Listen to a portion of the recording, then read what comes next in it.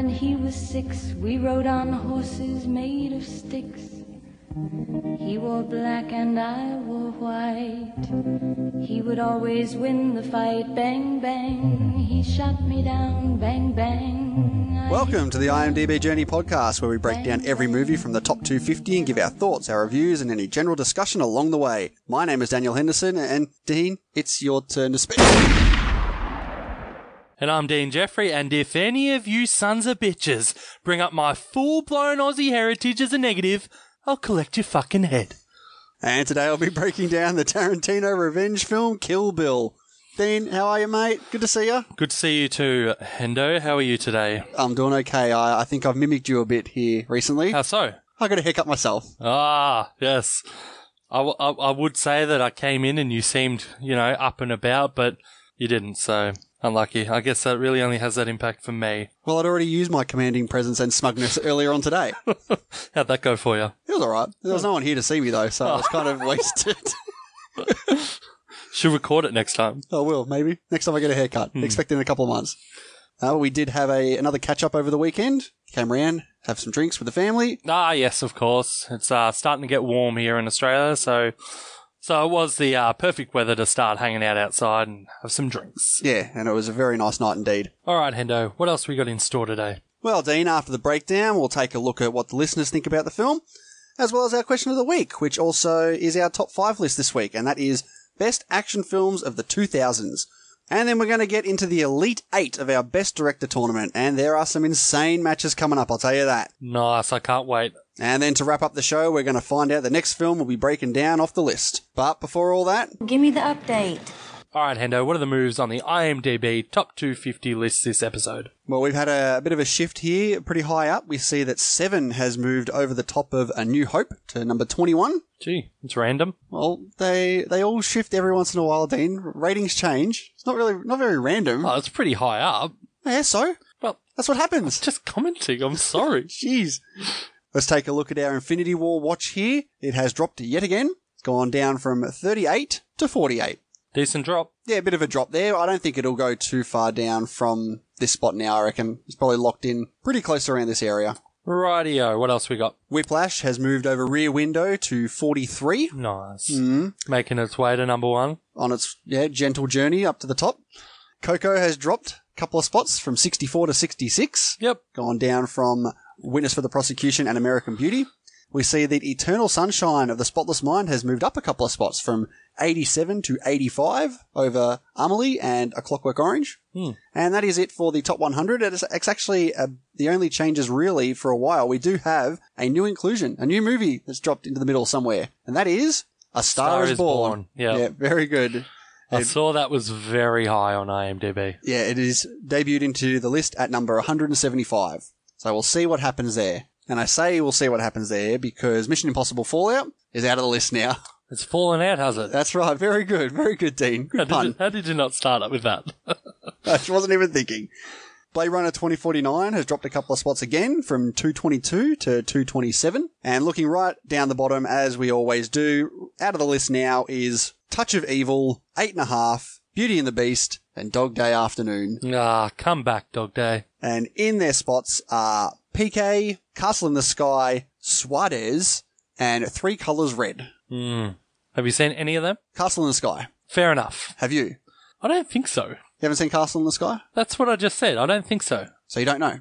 Well, I've seen a lot of those anime. It is Studio Ghibli. Yeah, Studio Ghibli's. I don't think I've seen it, but they do blend a bit. Oh, okay, fair enough. Well, who knows? We're going to probably have to watch it on the list at some point. Doubt it. If it's floating around the 250 mark. Well, we're going to get to 250 films eventually. Yeah, but let's hope by then. Let's have some positivity and let's hope Well, you it's don't Dog want to Day. watch it. No, I'd rather watch Dog Day. Yeah, but take out one of those other 3. Take out Suarez. What about PK, man? Film's great. I've heard nothing but good things from you about that. I don't know how. I haven't seen it. I realise that. Okay, we're about to get into the breakdown. Just be forewarned, we will be spoiling it from the jump. That's right. So we're going to take a quick break here, give you a couple of promos from some fantastic podcasts out there, and we'll be back on the other side with Kill Bill Volume 1. Hey, Jim. What are you doing this week? It's pretty much the same thing I do every week. I talk to you. That's true. We do talk every week. Yeah, and about some weird dumb stuff. Like, what if everything was a stupid movie cliche? Or, like that when we accidentally started that Dave Franco fan club called Dave Franco's Dream Boys. Right, or when we talked about get-rich-quick schemes that all involved goats? I like that. Can people hear us talk about these things? Yeah, they can. We actually do a podcast about them, and you can get them anywhere, like iTunes, Stitcher, all the podcast apps. Nice. So you can subscribe to the Jupiter Boys from Rodolfo Shark Media today and listen to us talk? Yes, you can. Well, why doesn't everybody do that? I don't know. The Jupiter Boys. We definitely won't text your uncle. Hey, what's going on, you variety-loving people? I'm Brandon. And I'm Jordan. And we are the hosts of the Secret Spice of Life podcast. Our podcast was created to spread positivity in your everyday lives while encouraging others to follow their dreams. We cover a variety of topics such as business, health and fitness, music, and much, much more. Make sure to check us out on iTunes, Google Play Music, Player FM, iHeartRadio, Stitcher, and Podbean for all of our episodes. Thanks, and have a positive and productive day. Not too long ago, I was quite the professional. My friends and I, we were the creme de la creme in an exclusive industry.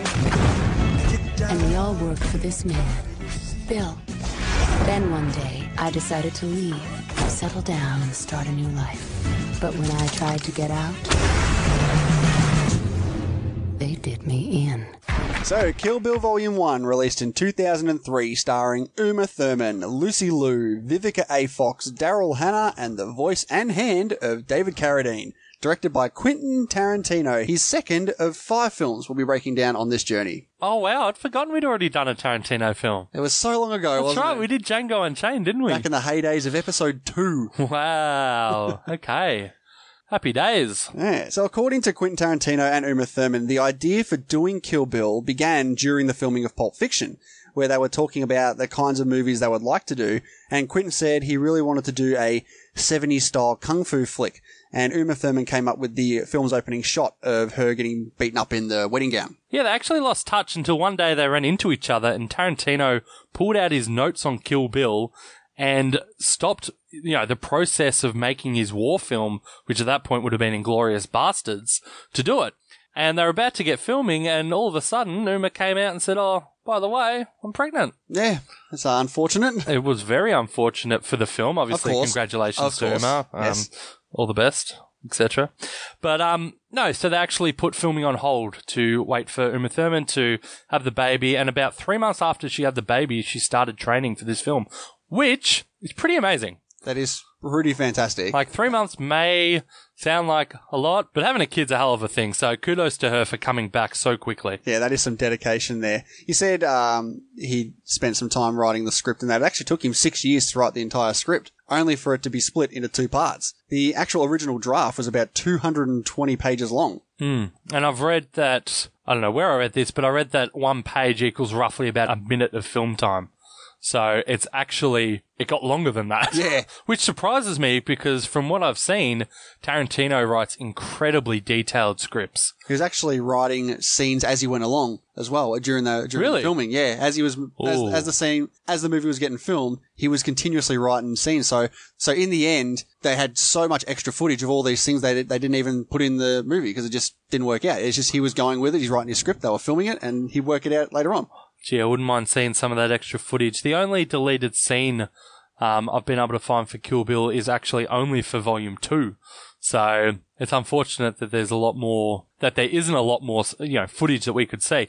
But knowing how Tarantino is, yeah, he does things his way. Exactly. If it's not good enough for him, it's not good enough for us. So that's right. Can't argue too much with that. But you say he was writing as he goes. He actually changed some characters around. So Oren Ishii, for example, was originally going to be full-on Japanese, but after watching Shanghai Noon of all things, he actually fell in love with Lucy Liu and changed the Oren character to be part Japanese, part Chinese, Asian American character. So I think that goes to show how much he just really wanted her in his movie. Yeah, no, you're exactly right there, Dean. Did you see who else was up for playing Bill at some points? Bill. I saw Mickey Rourke. Yep. Actually, I also saw one that almost got the part was Warren Beatty. Yeah, I saw that too. But he ended up turning it down and suggested David Carradine to Quentin Tarantino. fantastic suggestion. But I must say, he had said that had it been a Warren Beatty that had gotten the role, it would have been a much more suave, more sort of James Bond-esque character, as opposed to your rough kind of Western. And it would have turned out to be a much, much different film. Oh, absolutely. Absolutely. I also saw that Jack Nicholson, Kurt Russell, and even Burt Reynolds had an option to play, but they all passed. I mean, David Carradine could not be more perfect in this role. He's very, very good. He's sensational. And I say that as the whole film. Like, he's not really in this film. Like, he's voice acting, and there's a couple of hand gestures. His voice could not be better. I completely agree, but when I think of Kill Bill, I really don't think of Kill Bill as like Volume 1 and Volume 2. Even though they are technically, it was never Quentin Tarantino's desire to make these two films. It's funny you say that, because I've been doing some reading on the Kill Bill A Whole Bloody Affair, which is the two parts cut together. And a lot of it, even though it has a decent rating, I've read a lot of reviews, and they're actually quite negative on them, saying the way it doesn't feel right. And that they would not recommend someone on a first-time viewing watching the two parts as cut together as one movie. That's very interesting. I imagine how it's cut. I would have assumed it's cut like... Because you don't get any of... I mean, this is going into sort of Kill Bill Volume 2 a bit, but you don't get any of the intro of Volume 2 where the bride's driving towards camera and she's talking about her motives and what she's doing at that point. Also, the very end of this movie, obviously, you find out that... the baby's alive. Yeah. There's no pause for like, oh my God. See, there's no room for tension there. I think that would be like, I don't know. I feel, for me personally, I feel like it'd be much more interesting. Like, you think that the baby's dead from the start of this film, and then when you get right to the end, she's alive. She's been alive this whole time. That is just as, oh my God, as opposed to you find out at the end of this film, oh, she is alive. It's the same thing. It's a longer stretch of time. No. You'd still get that him talking to... No. I'm quite certain that the part at the end here where she gives her speech to Sophie in the trunk, and then it cuts to black, and then it comes back with her on the plane writing down the list, and you get those quick little snap fades to Bud and Al, and then you get that issue where her daughter's still alive. I'm pretty sure they put that in because they had to cut this in half. I don't think that was ever intended to be in the full Kill Bill. Oh, okay.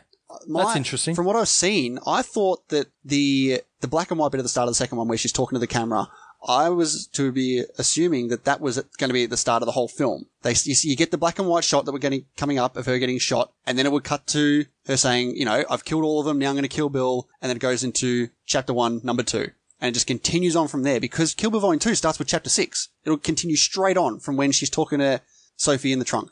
I don't know. For me, I've now grown up, well, hardly grown up, but I've spent all these years now watching them as two separate movies. I think it works perfectly, to be honest. Actually, I quite like it because I do really, really, really enjoy the which one is better, Volume 1 or Volume 2.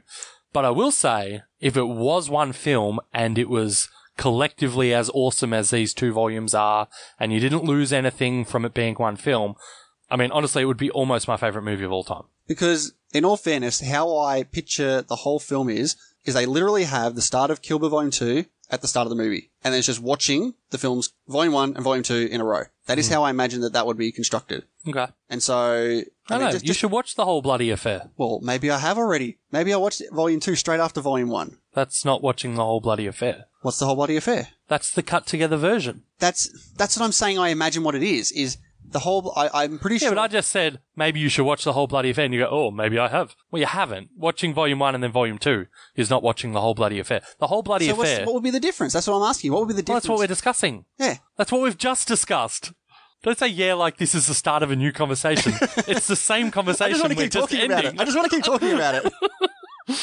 So the man who worked on the special effects in this film, Christopher Allen Nelson, he revealed in an interview that over 400 gallons of fake blood was used in both the films. I like the way you say in both the films, like it's not 99% of it used in The House of the Blue Leaves. Yeah, no, okay, fair enough. There was one fan theory that suggests that Kill Bill Volume 1 and Kill Bill Volume 2 are in fact the failed pilot of Fox Force 5 that Mia Wallace was in Pulp Fiction. I mean, there is definitely some similarities, you know. You've got your your 5 assassins with all different specialties, and now it's not as defined in Kill Bill having these 5 people with 5 specialties, Yeah. One's not an expert with the knife, one's not a poison master or whatever they said in Pulp Fiction, but you can definitely easily see where the fan fiction has come from. I can actually imagine that we did say that they started to come up with this idea during Pulp Fiction. I'm sure that they actually grasped this idea from that conversation in Pulp Fiction. Said, why don't we incorporate that? We have the 5 assassins here. It's funny, when I was watching a making of this film, they did talk about this and the inception of this idea for this film, and they show, and I've watched a couple of making ofs, and they both show the same photo of Tarantino leading over to Uma Thurman at the diner, which is the scene where she does actually talk about Fox Force 5. So, I don't know, it is interesting. It's all very good how it ties in together. It is. So approximately $60,000 of the movie's budget was used on swords and sword accessories. $60,000. I mean, that's massive, but there's, God, so many swords in this movie. A lot of sword accessories, a lot of sword play. Yeah, that's good. What was the budget for this film? It was actually roughly about $30 million. Damn, that's good. But it did grab a domestic gross of $70 million and was the 40th highest for the year. And in the end, around the world, it grossed $181 million and was the 26th highest film of the year. That's so low. I do imagine, though, because it is an R-rated film. Yeah. Like, I know for me, I was 15, I think, when this film came out, and I was not able to see this at the cinemas. Me neither. I'm almost certain as well, the first time I watched this, I watched a dodgy VCD. Do you remember VCDs? VCDs? Yeah. Is that a virtual compact disc? Sure. It's a video CD. Close. Yeah. I watched this VCD and the picture quality, terrible. Yep. I'm not even sure it had English subtitles for the Japanese parts. That is just how bad we wanted to see this film. I know, and whether it was that copy or not, I know for sure I have watched this film more than once with no subtitles and was so annoyed because there's, you know what they were saying? Because after the bride leaves the fight with Vanita Green, it just kicks in with this awesome soft Japanese, telling, and you're just like, oh, what are you saying? I'm actually in the same boat as you. I remember I couldn't see it. I think I was roughly 16 at the time and wasn't allowed to go see it. You have to be 18 to see R-rated movies over here. So, yeah, I did what you did. I don't know how back then, but I stumbled across a pirated bootleg copy of Kill Bill Vol. 1. Watched it. It was dodgy as hell, but I needed to watch it. Yeah. But luckily, over in Australia, I don't know what it's like. I think it's actually in America, it's probably still R, but Kill Bill Vol. 2 was MA over here. I was so happy that it was MA. So I could go see it. Yeah, and I saw it. I remember we got a group of mates round to my mate Sam's place. We watched Volume 1, and then we all went down to the cinemas and watched Volume 2. It was so good. Yeah, I'd imagine. And with an average of 8.1 over 867,000 ratings, it's currently sitting at number 169 on the top 250 list. Yeah, again, I think had it been one movie, this would be much higher. Well, Kill Bill Volume 2 was actually on the list for a while on itself, and it's actually just dropped out now because I believe the bottom rated film on the list is at 8.1 as well. Yep. And I'm pretty sure that Kill Bill Volume 2 is sitting at 8.0. So it's just shy. Close but no cigar. That's right. Now, Dean, what's your plot summary like? After awakening from a 4-year coma, a former assassin wreaks vengeance on the team of assassins who betrayed her. Very good, Dean. Very good. All right, let's get into this breakdown. I got to give it to Tarantino. He certainly knows how to make his film stand out from the jump with this sure scope, and our feature presentation just shows up immediately. It's weird. Yeah, it's Tarantino. Yeah, like he can take these enormous risks now, and he's comfortable in doing so. Yeah. Like Reservoir Dogs is not a strange film. Like you can see the beginnings of, Tarantinoism coming through, but it's really not until this film that I feel he leans so heavily into doing what he wants and making films the very unique way that he does. Well, this is a very strong blend of obviously kung fu martial arts films. There's some bit of blaxploitation in there, and definitely very grindhouse and some spaghetti western in there too. So he just gets all these different genres of film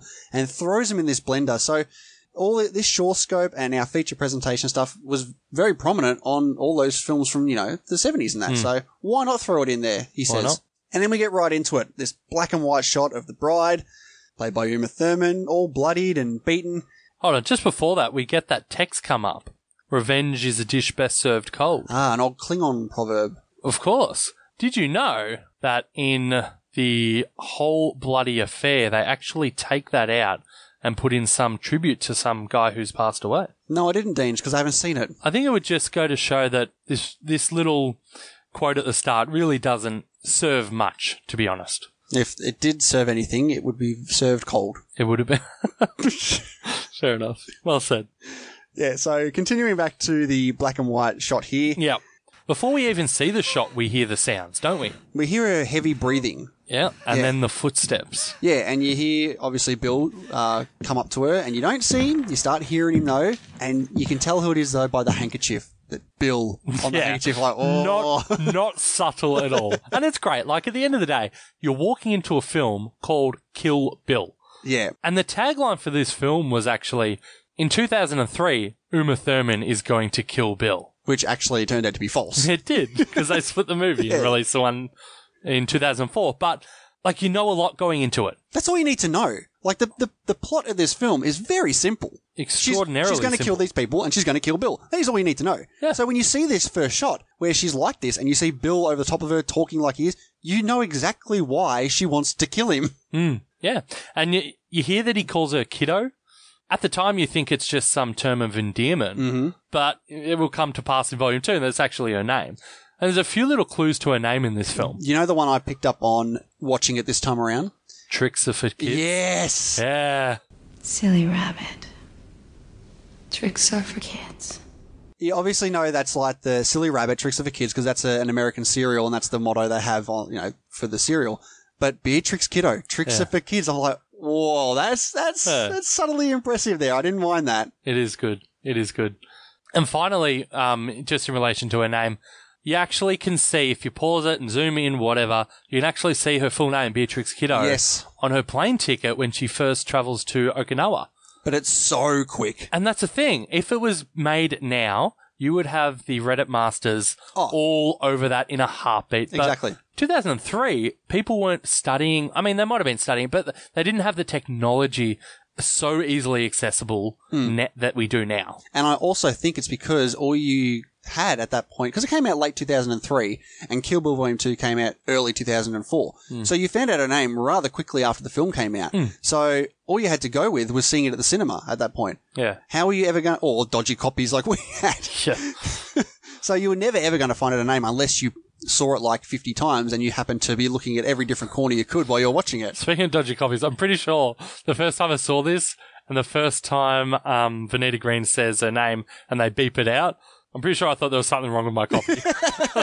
Like, oh God, not again. But we get this fantastic line. This is me at my most masochistic.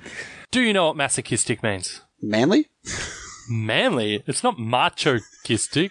I'm sorry, there's such a difference there. I don't think that's a real word. It's masochistic, not machistic. So I looked this up because what I thought it meant is, I obviously know what sadistic is. It's where you take pleasure in the pain of others. I thought it meant masochistic was like the opposite, where you don't take any pleasure in someone else's pain, right? Because he's saying, you probably think I'm sadistic. I really hope you know I'm not, sort of thing. That's what I got from it. I actually looked up what masochistic is. It's actually enjoying your own pain.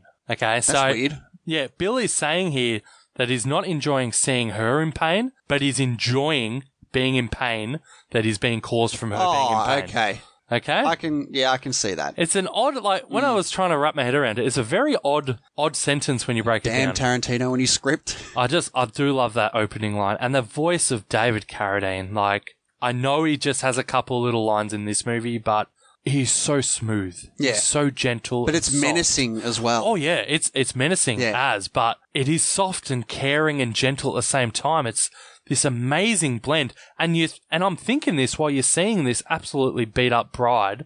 And then you get the bride finally speaks. But you see some of her facial reactions. You hear like the gun click and you see her face turn a little bit more into fear. Like, we're seeing what is happening to her just from her face. Like, we know what's going on without even having to see what's happening. Yeah. Just from her reactions. Yeah. And yeah, she does speak. Did you pick up on what she said the first time you watched it, if you can remember? I don't remember. It's pretty clear now, though. It is, yeah. But I think I remember when I first watched it, I was like, I did not know what she said because that gunshot goes off so unexpectedly. Yeah. It's that is a massive jump scare. That is one of the best jump scares you could have. Bit of hyperbole there. Yeah, I mean, jump scare? Did it not?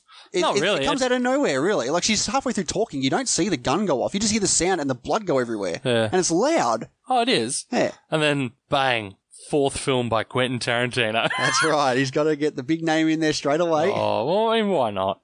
He's making his mark well and truly now. So you say fourth film by Quentin Tarantino. If you look at his filmography from here on out, he doesn't classify Volume 2 as his fifth film.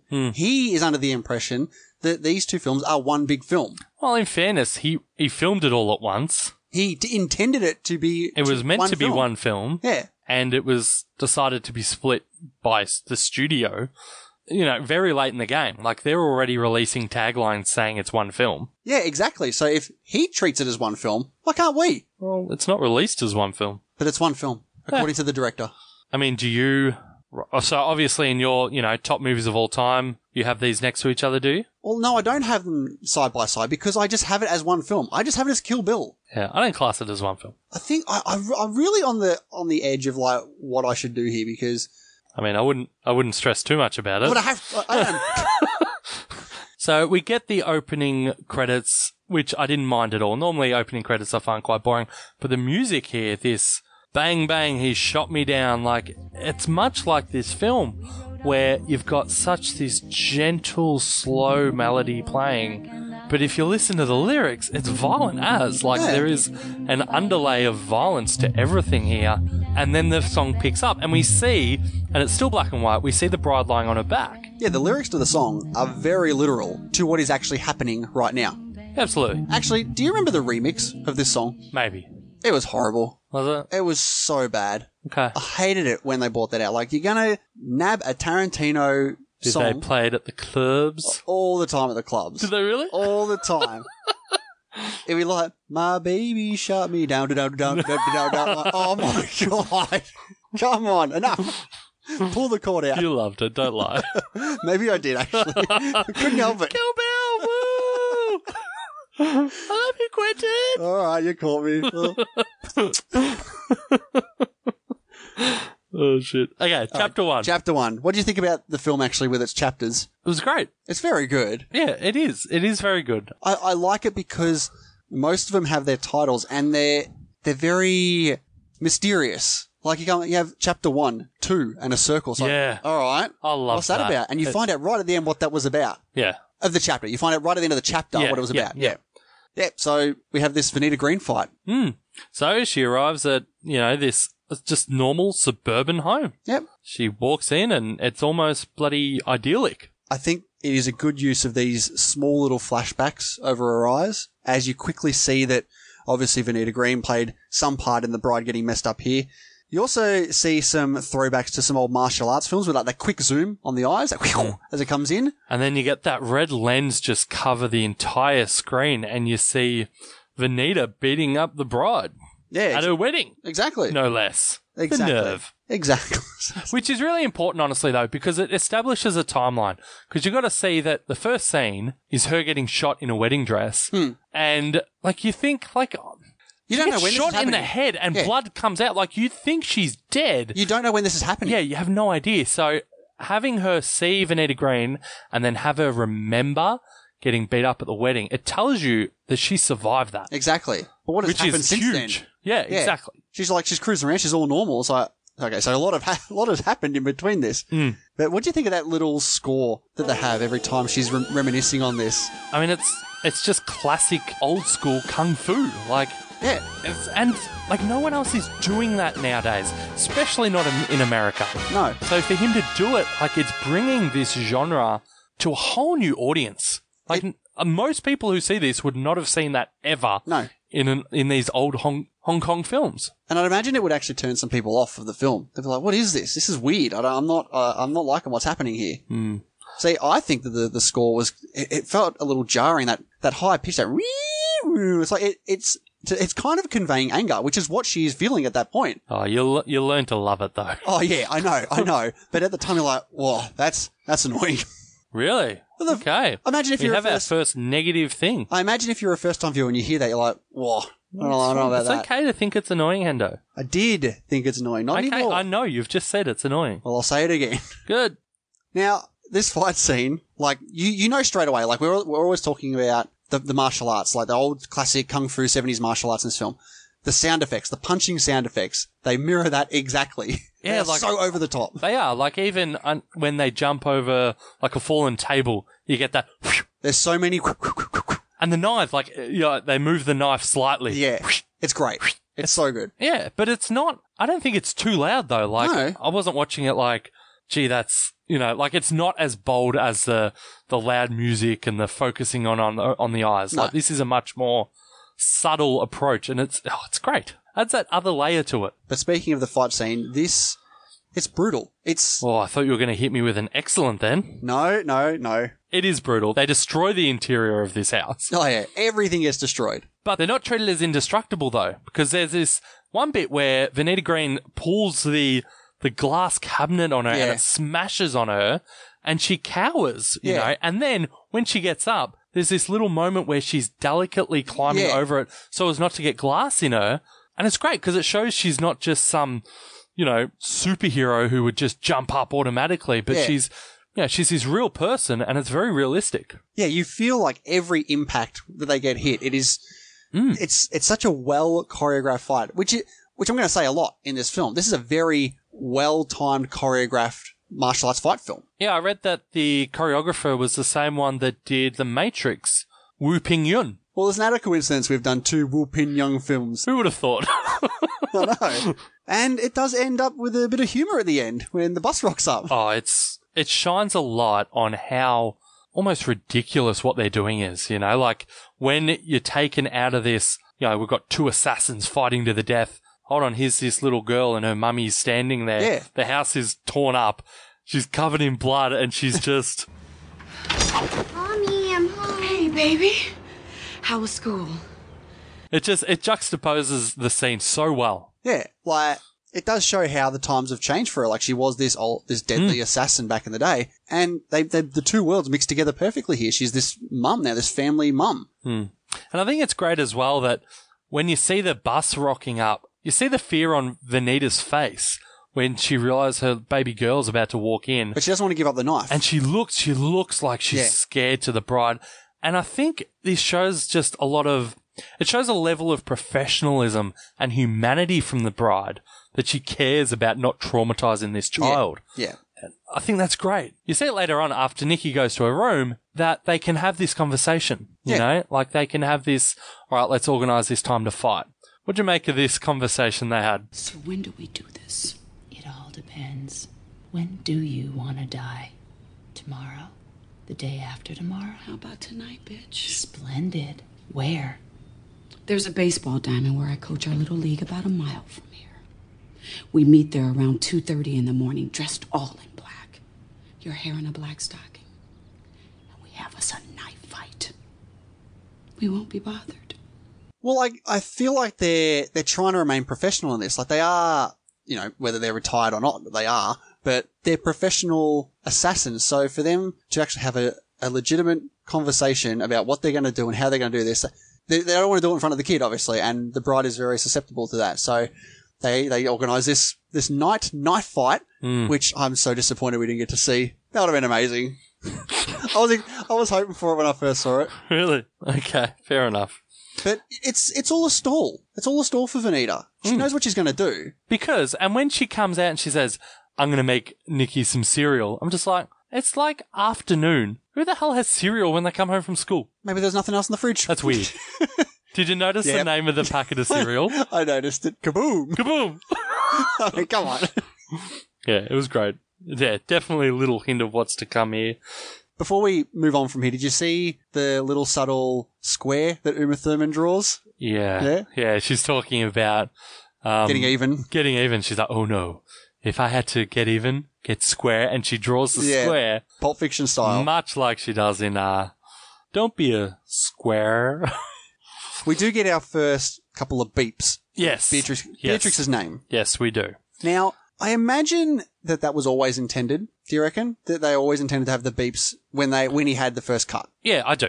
Yeah. I do. And just after we get her first couple of beeped names, she actually mentions that she had a girl once. She would be about 4 now too, just like her daughter.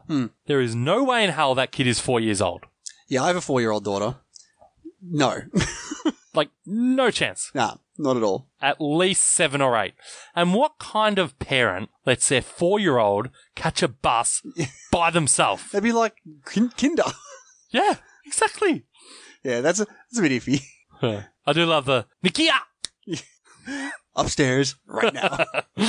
Yeah, she's got that kid on lockdown. We do get the reveal that Nikki did witness the murder. Did you ever hear about the supposed Kill Bill Volume 3? Absolutely. I mean, that was a crackpot theory going around, wasn't it? It was never intended. I don't think so. Well, it would have happened by now. Yeah, it would have, but that doesn't mean it was never intended. I don't think... Because Tarantino has said himself about it, that if they were to make another one, the main character would be Nikki here, and it would be about her story of vengeance against the bride. Yeah, I'm sure he said that is a thing that could happen. I don't think he had any plans ever to do it. And you would know how. That's my theory. Your theory sucks. Well, although worked out better than your theory. Yeah, well, it happened. You've got the benefit of hindsight. Like, that's all I need. Yeah. That's right. Counts for nothing. So we know, as this is a Tarantino film, there's a good chance that it's going to be a non-linear film, right? Obviously. We've had Reservoir Dogs, we've had Pulp Fiction, Jackie Brown was in order. I mean, Jackie Brown was in order, but it did jump around a little bit. It told different perspectives of the same thing. Yeah, I guess you're right. Yeah, it's kind of like... It wasn't completely linear. Yeah, no, I agree there, especially the mall scene. Yeah, the mall scene's what I'm thinking. Fair enough, yep, okay. But with this one, we do need to find out a couple of things here with this non-linear structure here. Like, we find out when she gets to the car, she crosses off Vanita's name, and we see that she's already crossed off Oren Ishii's name. On her death list 5. So we're like, okay, so she's obviously done this already. And Which is an incredible bold choice to show that she's already killed Oren Ishii. Yeah. And they show it clearly, like, this is her death list. She's just crossed off Vanita because she's killed her, and above her is the crossed off Oren. Like, you know at this point she's killed Oren. Yeah. It's gutsy. But now it's the story of how she does that. Which I guess mirrors the whole Kill Bill. Like, you know she's going to kill Bill. Yeah, I mean, come on, she has to. Or she's going to at least get to the point where she has the opportunity. Yeah, but I mean, really, you know she's going to kill Bill. It's called Kill Bill. She's not going to not kill Bill. All right. A ballsy choice if they end up getting together at the end. I'm sorry. It's okay. I forgive you. The end. Let's walk off with that kid. Yeah. It's like, whoa. But no, very impressive. We also get the first shot of the pussy wagon as well. Ah, yes. Tarantino's favourite car. That's right. He actually kept this car. Oh, he keeps this car. And he drove it around often to promote Volume 2 of Kill Bill. Yeah. And he's also lent it to, was it Nicki Minaj and Lady Gaga? Yeah, I do remember it being in the Telephone music video with Lady Gaga. For a couple of, music videos. Now, I want to talk about the way he did structure it by having the Vanita scene first. I think it is better to have this here first, get it out the way, because it is such, in terms of the Oren Ishii death, or the whole... Oren Ishii. Oren Ishii, it's like 2 eyes. Yeah. It's not Oren Ishii. No, but the way Japanese language is, like, she is one syllable and e is another. So, Oren Ishii. Yep, okay, fair enough. Good to know you have a skill in Japanese language. Well, I did. I don't want to brag, but I did do Year 12 Japanese. Very impressive.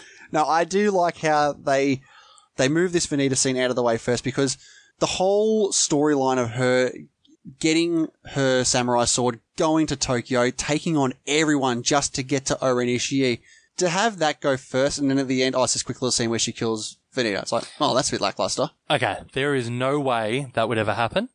From a film perspective, there's no way they would do Oren and then Vanita Green. What they could have done, though, is have number 1 on her list be Vanita Green, and number 2 on her list be Oren Ishii. But she needs to get her sword. The whole origin is to go and get her Hattori Hanzo sword. She's over there already. And what she says here as well, when she's having to wiggle her toe, Oren Ishii was the easiest one to find, because she's a, mob boss of the Yakuza. Yeah. Where Vanita would have been a lot more harder to find. Yep. But we don't see any of that searching for these characters. No. Which is great. Like, you don't need it, obviously. No. But I'm just saying, if they were to, go for a more linear structure, which obviously Tarantino couldn't give two shits about, they would definitely have Vanita Green as number 1 and O-Ren as 2. Yeah, I still like it the way it is. Don't get me wrong. Yeah. I much prefer it the way it is. Yeah. And as I said, I think it's great that you already see that O-Ren's already killed. Yeah. And then you're going to go back and start, and you sort of see it from there. No, I love how he structured it. And we get some time travel here 4.5 years ago. We go back to the blood-splattered bride. Yes, we do. In El Paso, Texas. We're moving into some spaghetti western here. Before we head over to the east. There's a great shot of the sheriff driving with the aviators lined on his his dash. It was nice. I also like the shot of him looking at the bride, and it's green. And I'm like, why is it green? Yeah. And you realise it's because of his sonny, so he takes them off. Yeah. I thought that was good. Yeah. But he says 9 dead, which is not true. But you think it is. So there's 9 dead, and then he realises the bride is still alive, and she spits at him. Yeah. Which is hilarious. Yeah. So then you're thinking 8, but then as soon after, obviously she's alive, but she's lost her baby, so you think it's kind of still 9. Yeah. Did you notice the similarity between the sheriff walking in, the close-up of the footsteps, the boots walking, the same way you saw Bill? Yes, I did. There's a lot of close-ups of feet in this film. Yeah. Too many? Yeah. It's weird. I think Tarantino has a thing for feet, I'm telling you. I mean, it's... For sure he does. Yeah. For sure. Even in Pulp Fiction, you get the close-up of Uma Thurman's feet. Maybe he just has an infatuation with her feet. Wouldn't surprise me. No, because he chose to have the 5, 6, 7, 8s barefoot as they do their performance. Yes, of course. Which, again, is weird. Like, you don't need that. Maybe it's just his trademark. He's bare feet. Yeah, bare feet and long takes. So we know, obviously, we find out that she's alive. We already knew that. And we cut into the hospital. And we get our introduction to Elle Driver. This tune here, this whistling is iconic. It is. Many a time have I found myself whistling this thing. And I must say, Daryl Hannah, looking stylish as fuck. Like that eye patch. And then it's hilarious where she changes into the nurse's uniform. And it's got she's got the medical no, that's great. I did cross like that. on it. It's great. I did find out that the split shot that he does here is actually a homage to Brian De Palma. Brian De Palma, of course. Yeah, which they do again in the second volume. I did find it interesting how they introduce Elle with the text over the top here. And is that because there was no other way really to do it? Because with Vanita, you got voiceover by the bride. And with O-Ren Ishii, you do get some voiceover. You get a whole story for her. Yeah, you get a whole on. But with Elle, is it because when we meet her, the bride's in a coma? So how can she be giving us dialogue? Do you feel like that's why they did that? Or do you think it's because she's not as big as a character in this portion of in this volume? Well, she should be thanking her lucky stars she's actually in this film. Like, really? Like, you look at Michael Madsen. He gets a little snippet from the second movie. Exactly. Like, he's not in this film. No, but he gets credited like he is. Like, he is. He's got, you see him when they're all standing over the body. I mean, in fairness, I think all the actors here would have got paid for doing one movie. Yes. Which sucks for them. Yeah, I reckon. Like, if they had planned this out to be a one and then a sequel, they would have easily gotten paid more for the sequels than this film. That's right. What'd you think of Daryl Hannah in this scene? I thought she was good. Thought she overacted a bit, to be honest. I think that's the character. You see her, how she acts when she gets more screen time in Volume 2. I think it plays well to the character. Where do you think she overacted when she was on the phone? Yeah, the way she sort of like flares her nostrils and eyes like they...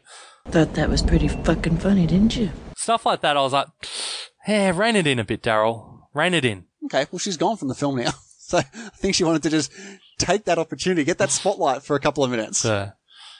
Nah, she does lose her shit here when she's on the phone, again, to the seductive Bill. And you see, like, Bill being so affectionate towards her, and you just know that that's how he would have been with the bride. He's the same with Sophie later on as well. My sweet Sophie. My sweet Sophie. Well, he's a charmer, isn't he? He is. A snake charmer. Ooh.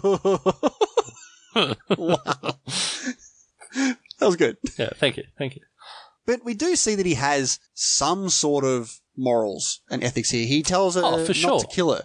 It'd probably be against his code or something to kill them while they're asleep. I mean, he acts like this hero here, but... He didn't. No, but he would have instructed Elle to go and do this.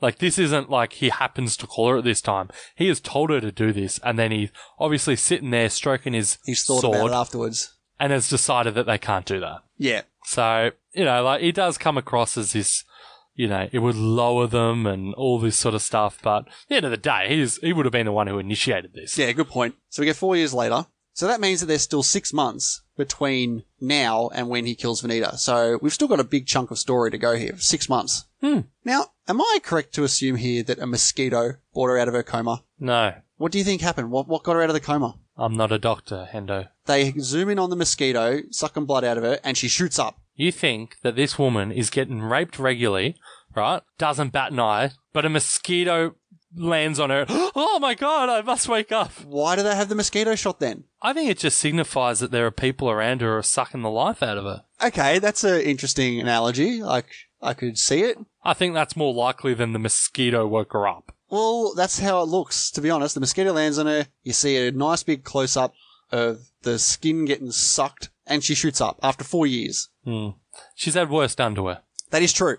As we soon learn, in graphic detail, with the old, not Vaseline, mind you. Vasalub? Vasalube. Is it Vasalube? Yeah. Yeah, it is pretty messed up what these guys are doing. It's disgusting. It's horrid. And you wouldn't even think that this sort of thing could go on, but you see it here and you're just like, oh my God, I hope this doesn't happen. What? That's messed up. It probably is. I mean, it probably does, but that's messed up. Yeah, but obviously they get what's coming to them.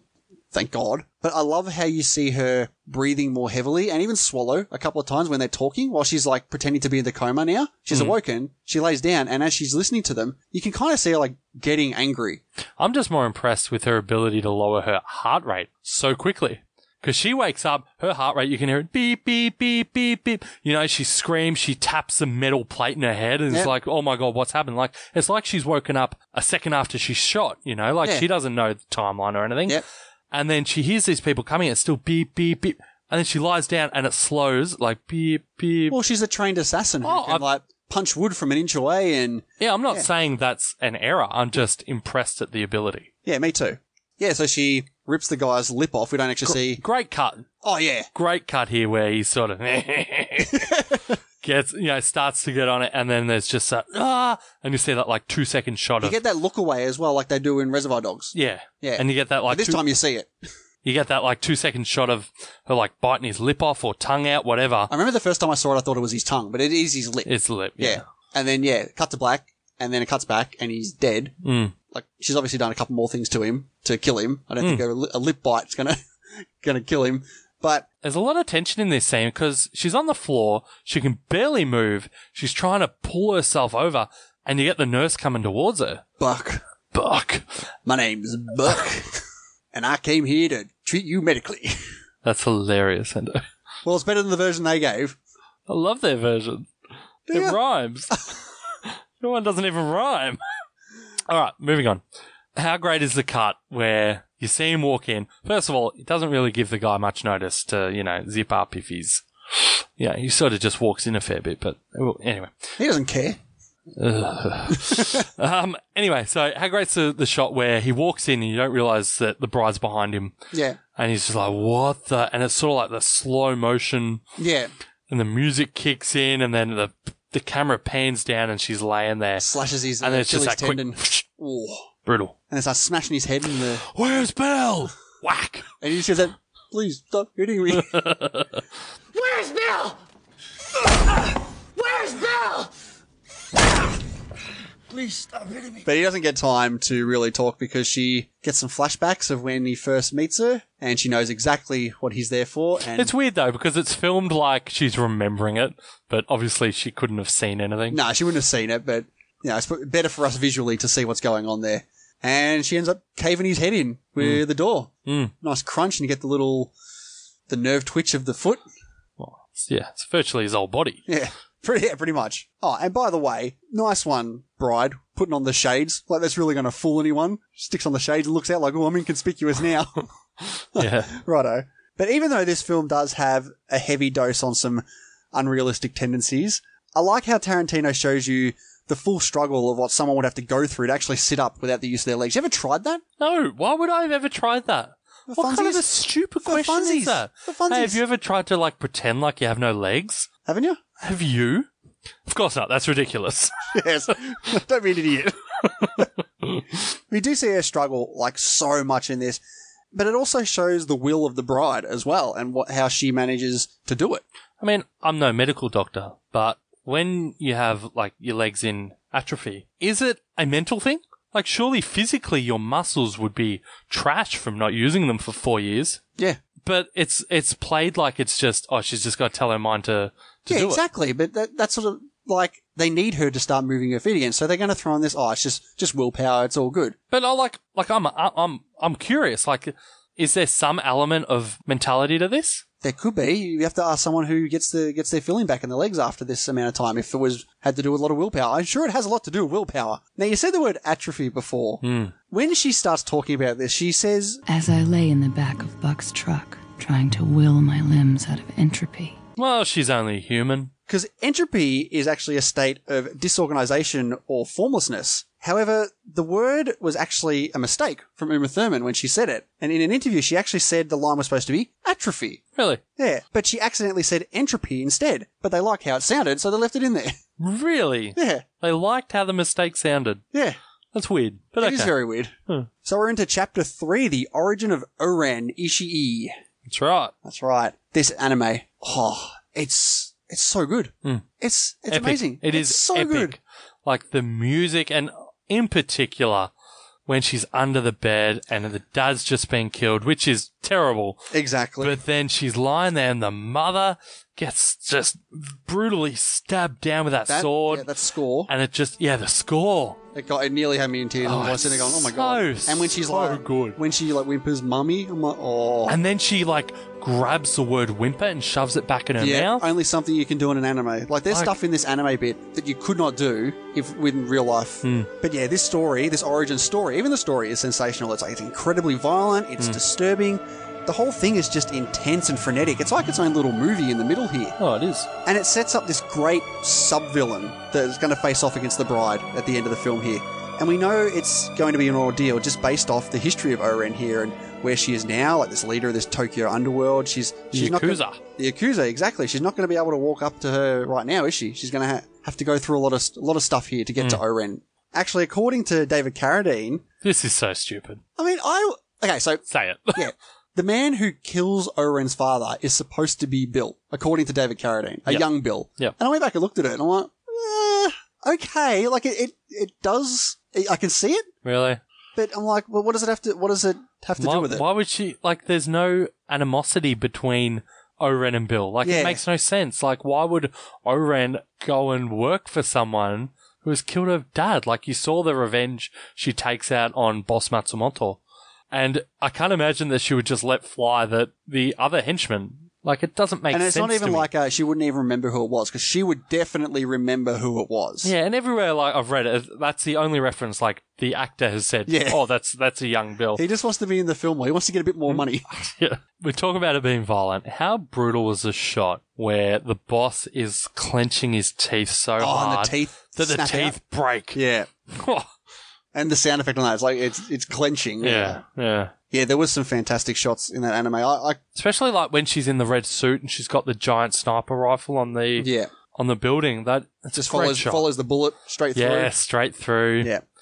But we cut back to the bride, still wiggling her toes, trying to. 13 hours later. She finally gets it all good. She's out walking. Yep.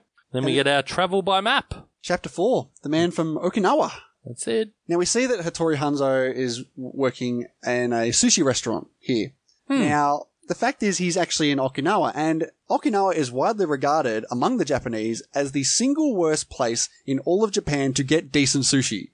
So Tarantino deliberately made the decision to have Hattori Hanzo operate a sushi restaurant in Okinawa because it permitted Hanzo to leave his former life behind and not be bothered by those who tried to seek him out after having taken his blood oath. Yeah. It's a nice little piece of information that you don't get from the film, but it just shows the thought and effort that goes into these sort of decisions. Yeah, that's right. I did like the talk about the Japanese language pronunciation here, because it just sets us up here so beautifully as this ditzy nothing tourist. Yeah, this cute American girl she puts on. Yeah, and she's struggling with the domo, and he's asking what words she knows, and she's like, "Oh, have I already said domo?" Yeah. I'm assuming it's because she wants to warm up to him. She doesn't want to come in and go, hey, I want a sword. She wants to, like, butter him up a bit here. Why else would she do it? Why wouldn't she just come and say, I need a sword? Yeah, no, I guess you're right. What do you think of the back and forth between Hattori Hanzo and his apprentice, I guess he is? Hilarious. Yes. I love the line, like, I've been doing this for like 30 years. Any other industry, I'd be a general now. And he's just like, if you'd be a general, I'd be an emperor and you'd still be getting it for me. Yeah. Even just like the reactions, like, son of a bitch. Yeah. I love how the second that the bride brings up that she's looking for a man, I love the way that Hanzo just immediately changes who he is. Did you hear the smash? Which smash? I'm pretty sure it was the other guy dropping the sake bottle in the back. Oh, really? Yeah, because Hanzo has a knife, so he didn't drop anything. Because she says Hattori Hanzo, and he looks up, you hear this smash, and I'm like, the other guy's obviously listening as well. Yeah, okay. That would make sense. But as soon as she mentions that she's looking for Hattori Hanzo, he just changes immediately, because he realizes everything she said is garbage, and he just starts talking perfect fluent Japanese, expecting her to understand it. And she does. Which she does. And then you get her going up to the attic or something similar and checking out all these swords, these Hattori Hanzo swords. And you get this choir music, like this very raise you up kind of music. Like it's mixed in with these crossfades as well. I think this is the first time in the film that you have shots fade into each other. And it really gives off this impression that these swords are just legendary. Like, it's all holy. Holy, yes, holy, exactly. Yep. Like the way she scrolls across them all. And then you get that mix shot with Hattori mixed into the shot with the bride as she's looking at the samurais. Like, it's a very well designed and interesting shot. Like, there's nothing else like it in the movie. Yep. No, it is great. It is great. I love... Then give me one of these. These are not for sale. I didn't say sell me. I said give me. And he's like, he just laughs like, yeah, right, he's thinking, I've taken this blood oath, nothing you can say will change it. And the second he realizes that she's looking to kill Bill, he's very solemn about it. He's not happy. You never find out why he's upset at Bill.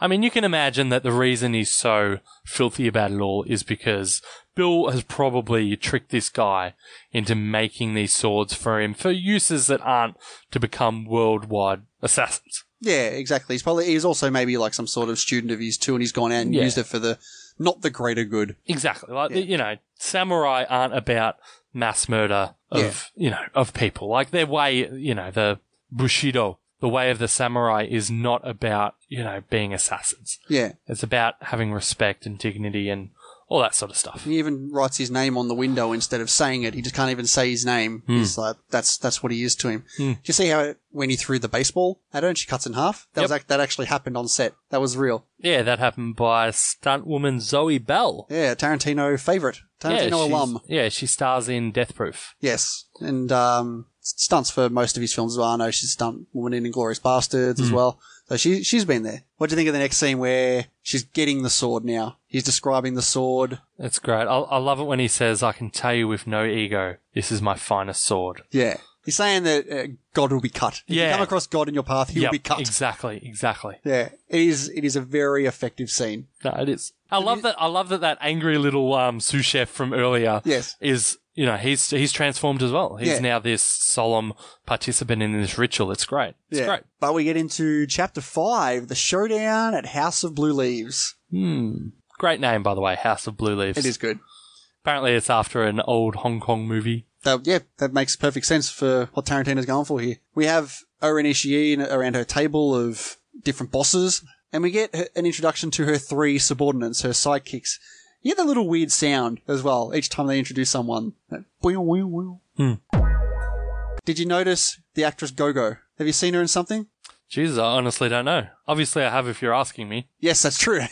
She's actually in Battle Royale. Oh, really? Yeah. Oh, nice. Actually, Tarantino got in a bunch of Japanese actors from various Japanese films, like the boss Tanaka who gets his head cut off here. He's actually one of the main stars from Ichi the Killer, if you've heard of that film. Of course. And this scene with Boss Tanaka is great. Oh, it is. It's fantastic. Like, I love... Just want to quickly pour some out for the guy who got his guts ripped out by Gogo at the bar. Unfortunate for that guy. Unfortunately, it was a pedo. What are you, a pedo sympathizer? Isn't he a kid as well? He looked about 40. Did he? I thought he was like her age. She's 17. I thought he was a young kid as well. No. Oh, okay. No, don't pour any fruit out of that. Don't pour any. You take that back. Yes, you do not get that. You drink that yourself.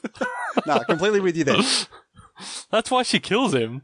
Because, I thought she's just crazy. I mean, she's crazy, but that's to me. That's what I took from it. Is like she says, like, "Do you want to screw me?" And if he says yes, then he's a bit of a pedo. Let's kill him. Okay. It sort of justifies that.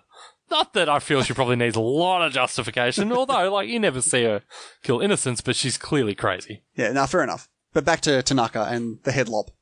It's great. It is great. But how can you take the violence seriously with something like this? And I'm not saying this is a negative. Like, the violence in this film is incredibly over the top. Like, she cuts the guy's head off and you just get this straight up gush of blood just shooting up in the air.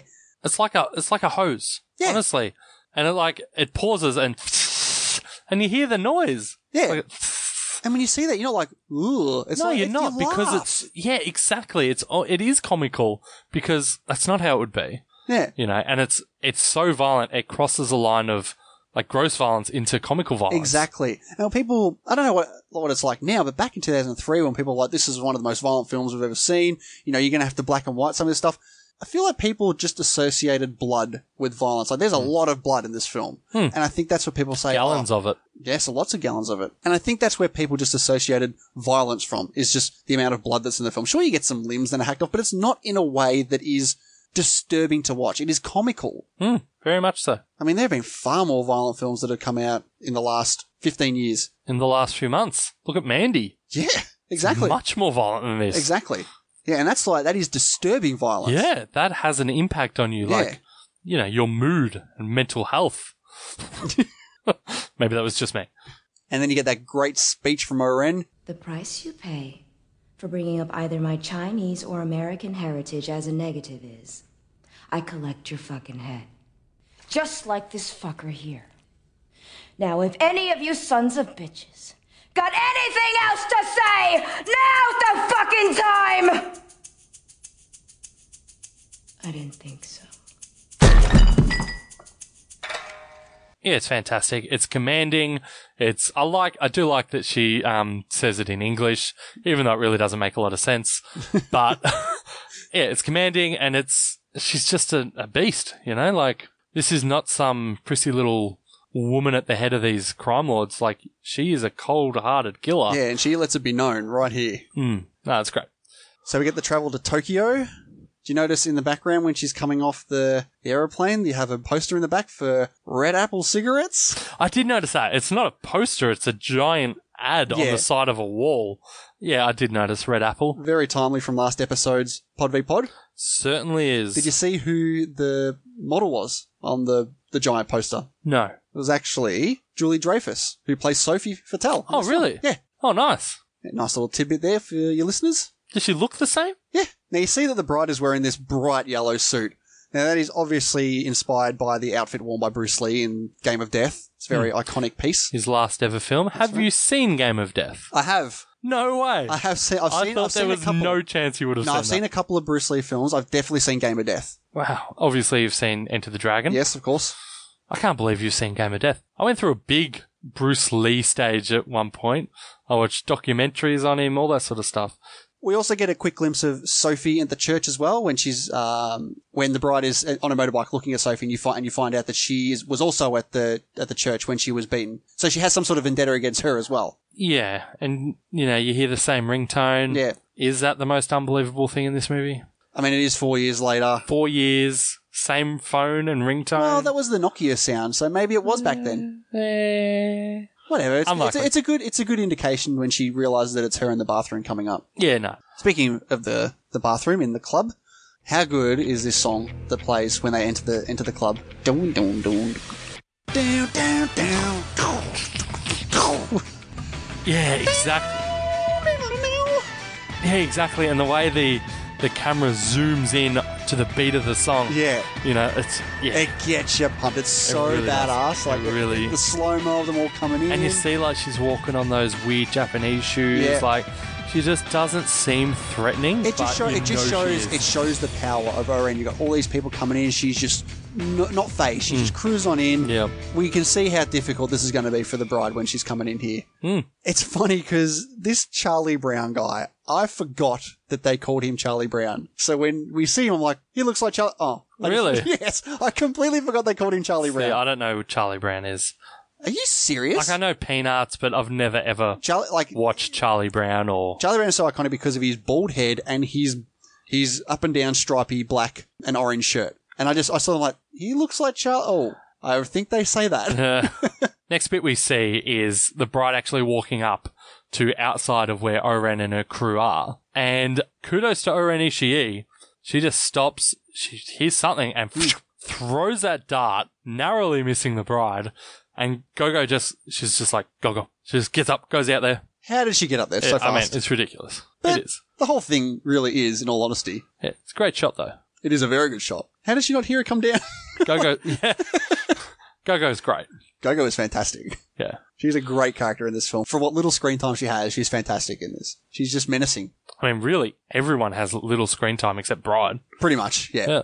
So this is where we get this humongously long shot from the stage into the bathroom, like as an over-the-top crane shot, and then it comes in, and you see the bride getting changed, and then the shot continues, like, at a first-person level, coming back out, and then it follows Sophie back into the bathroom. It's all one shot. It's very well done. It actually took them 6 hours to rehearse it, and took 17 takes to get it right. In fact, after they'd finished, apparently the Steadicam operator was rumoured to have passed out after exhaustion. Really? 6 hours? 6 hours to rehearse. 17 takes. So you reckon there's 6 hours of rehearsing and then 17 takes? I'd imagine there would be. So how do you think they're rehearsing if they're not trying to do takes? They were practicing it. Gee, a lot goes into it, eh? Definitely. And you get another one of those quick revenge flashes. Like, you don't actually see the flash this time, but you just get the song. And you know what that is. Yeah. And you can just see her. She's getting angry. She's ready to unleash. Yeah. And when it starts to happen and that music comes back in, she yells out to her from the distance. Yeah. Well, how funny was it, though, that she has that much power that the guards have to open a specific door for her to even start walking? But there was one right there for her. No. And did you actually notice she walks past the one that was open to the one that they've just opened? Yeah. Like, they could have left that one open and it'd be a shorter distance for her. Yeah, But they do this completely different door for her. I love that you see her just standing there. Like, they open it. Oh, no, this one. Yep. There she goes. Yep. But what is really effective here is the build-up of this song as it goes along. You have no idea what's going to happen if you're seeing this for the first time. Now, she's got Sophie there. She pops out from behind her to reveal herself to Oren. And again, you get that beeping of the name. It's actually kind of muffled over the music by this point because the music has gotten so loud over the top of it. And then you get the zoom in of the eyes, and you see what we did with Vanita. Her flashback of now it's Oren beating the shit out of her, and the zoom in of her. And that music again, and she just snaps and hacks off her arm. And again, comical blood sprays everywhere, which actually sprays the camera. Does it? Yeah. When she falls on the ground and it aims towards the camera, the blood sprays all over the camera, which probably wasn't supposed to happen, but it happened, and they're like, oh no, we've got to keep that in. That's good. So we get the first little mini-boss fight here. Wait, before that, everyone, screams and runs out of the place. You get a quick little undershot of the bride walking along the glass. Ah, of course. You did see what it said on the bottom thumb? of the shoes. It says, fuck you. That's awesome. It's great. Like, the level of detail to go to put something under the shoe that like, so few people are ever going to know about. Yeah, exactly. It's great. I did notice here that this is like the first time that Oren flinches a bit. You see her drop her demeanour a tad. She blinks. I mean, Sophie is described as her best friend. No, I don't mean... Okay, yeah, she flinches a bit when she hacks the arm off, but when everyone's run out of the club and the bride's staring at her, they're staring down, and that's when she's like, she blinks, she zones out of it for a bit. Like, she can't keep the stare down with her. I didn't notice that. But who does she send down first? Mickey. Shit little bloke. But it is a good little thing here because it basically shows just how powerful this sword is. He comes running at her, and one quick swipe. It's not a lightsaber. It's a sword. How powerful her Hattori Hanzo sword is. She cuts that sword in half in one swipe. It's very impressive. Quickly disposes of the rest of the no-names, the red shirts. But then you get Go-Go. And this scene's fantastic. One of the best. Oh no, Dean. Excellent! I considered it, but no, not for me. It is fantastic, though. I think this fight scene is the best of the bunch. It's amazing because Go-Go, the character's amazing. The actress is just nailing her role. But it's a weapon that sells this scene. There's nothing like this weapon. Do you know what it's called? No, I don't. Please enlighten me. It's actually called a meteor hammer. That makes perfect sense. It does. Yeah, that's it really a nice, does. nice It's a great description of name. it. Fantastic weapon. But what I think is so great about this scene is the fact that it is one-on-one. Like, it's so... Like, we'll get into the next scene, which I do love as well, but I feel like this is much more personal and contained. It's some fantastic choreography. And there's some legitimate fear with the bride here. Exactly. Like, she gets her, and she nearly kills her. Yeah. Like, whereas when she's fighting the Crazy 88, there's never really a time where you're like, okay, she's going to get killed here. Exactly. This is her obviously hardest she's match. not going to here because you already know she beats or she's killed Oren, but when she's got her strangled with that thing and she's just choking her, you're just like, how the hell is she going to get out of this? Yeah, this is the one fight basically where she should have lost if it was not for, I guess, Gogo's ego that she had to get up close and personal when she's strangling her and she got the jump on her. If she hung back, she would have killed her. It would have been over. But I love that great shot of her swinging that meteor hammer around while the bride has got her samurai sword stretched out, and you just hear that sound, that whole time. The whole time the scene's going on, you get that.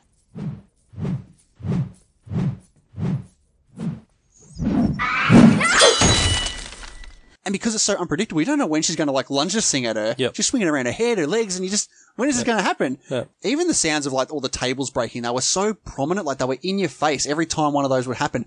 Actually, did you know when they were shooting the scene where she flings the ball and the chain out and it comes back and hits her in the head? It actually hit Tarantino. I mean, no, I did say that. That's pretty funny. And even the bit where, like, you already think this weapon's insane, and she drops it, clicks a button, and the bloody blades come out of this ball. You're like, oh god. Especially when she flings it at her and you get that shot from the bride's point of view where it's like slow-mo coming out of like, holy shit. Yeah. And that shot right at the end when the bride does get the upper hand and puts the table leg into her head and you just get the bleeding eyes shot as she just slumps down. Oh yeah, the crying blood look. Yeah. It's so good. So good. It was fantastic. Best scene. No, it's fantastic. But here we get the Crazy 88. I love this shot. This opening shot is my favourite part of this, not the movie, of this Crazy 88 fight scene.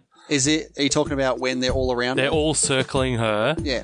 And the music's building up and she's got that just epic pose where she's using the sword as a mirror to see around her. I like it when she... And then she like flinches. Yeah, she like and you twists see them the all sword. back. Yeah, it's like a pulsating the circle. Yeah. And That they was come fantastic. back. It's so good. Then of course we get, a ton of violence, but it hits to the black and white when we get this very quick shot of her pulling the eye out of one of the 88s.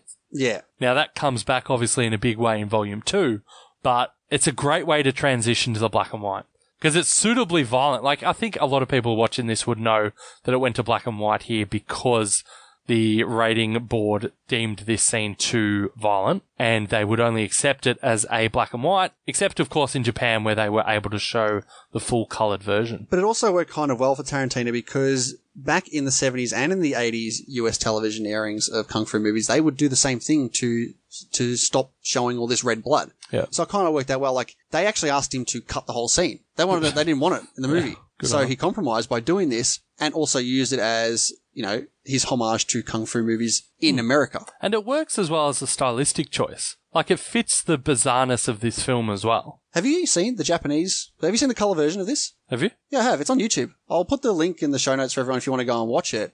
But there's a couple of extra bits that didn't make it into the black and white bit as well. Most notably, the eyeball that she plucks out, she throws into someone's mouth that he swallows. And you get that reaction from Sophie. She's like, oh, as she's watching it. You also see a female gang member get throated by the bride. And you get the first appearance of the young gang member she finishes off with later. Oh, really? He comes in and she slices his mask off to reveal his face and she gives that look that she does later, like, what are you doing here? And ends up picking him up and throwing him into a bunch of gang members. Okay. Yeah, so I recommend everyone goes and looks at it. It's pretty good. Yeah, I'll go check it out. Now, obviously, Tarantino is very big on practical effects in pretty much all of his movies here. So much so that he insisted that the bloody spurts be done with condoms full of fake blood that would splatter on the impact, rather than put the CGI in. That's how they did the big splats. Yeah, it's great. I mean, practical effects are fantastic. Yeah, it obviously makes it more realistic because it is actually happening. Yeah, exactly. Did you notice the Wilhelm screams? There was two. Heaps. No, there was two. Was there? Yeah. There was one in the middle of just the random fighting, and then there was the one with the guy who falls down the stairs. Okay. I really like how when she goes upstairs, you can hear all the guys still from the lower deck screaming. screaming out in agony from having their limbs chopped off. Yeah. You know, like, it would have been real easy just to not do that, but definitely keeps continuity and makes it feel real.